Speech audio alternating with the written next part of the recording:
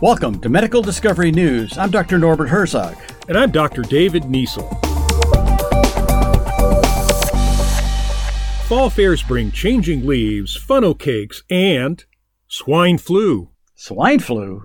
Yep, fall fairs involve ag fairs that involve a barn full of pigs, which raises the risk of spreading new types of swine flu. Zoonotic diseases, which are viruses and bacteria passed to humans from animals, are behind 6 out of 10 known infectious diseases in people.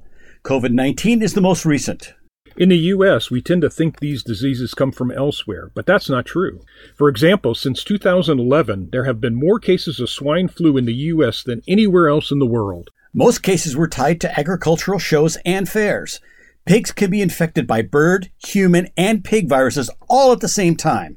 Since the genetic information of the flu virus is divided into 8 segments, if a pig cell is infected by 2 or more types of flu, those segments can get mixed up to create an entirely new flu virus. That's how new flu viruses get made and risk starting a new pandemic.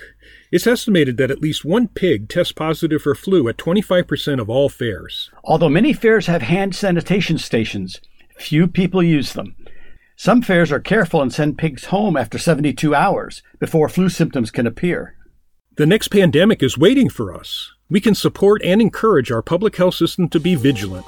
We must ignore the misinformation put out by politicians and some media that lack the expertise to comment on public health policies. We are Drs. David Niesel and Norbert Herzog at UTMB and Quinnipiac University, where biomedical discoveries shape the future of medicine. For much more and our disclaimer, go to medicaldiscoverynews.com or subscribe to our podcast.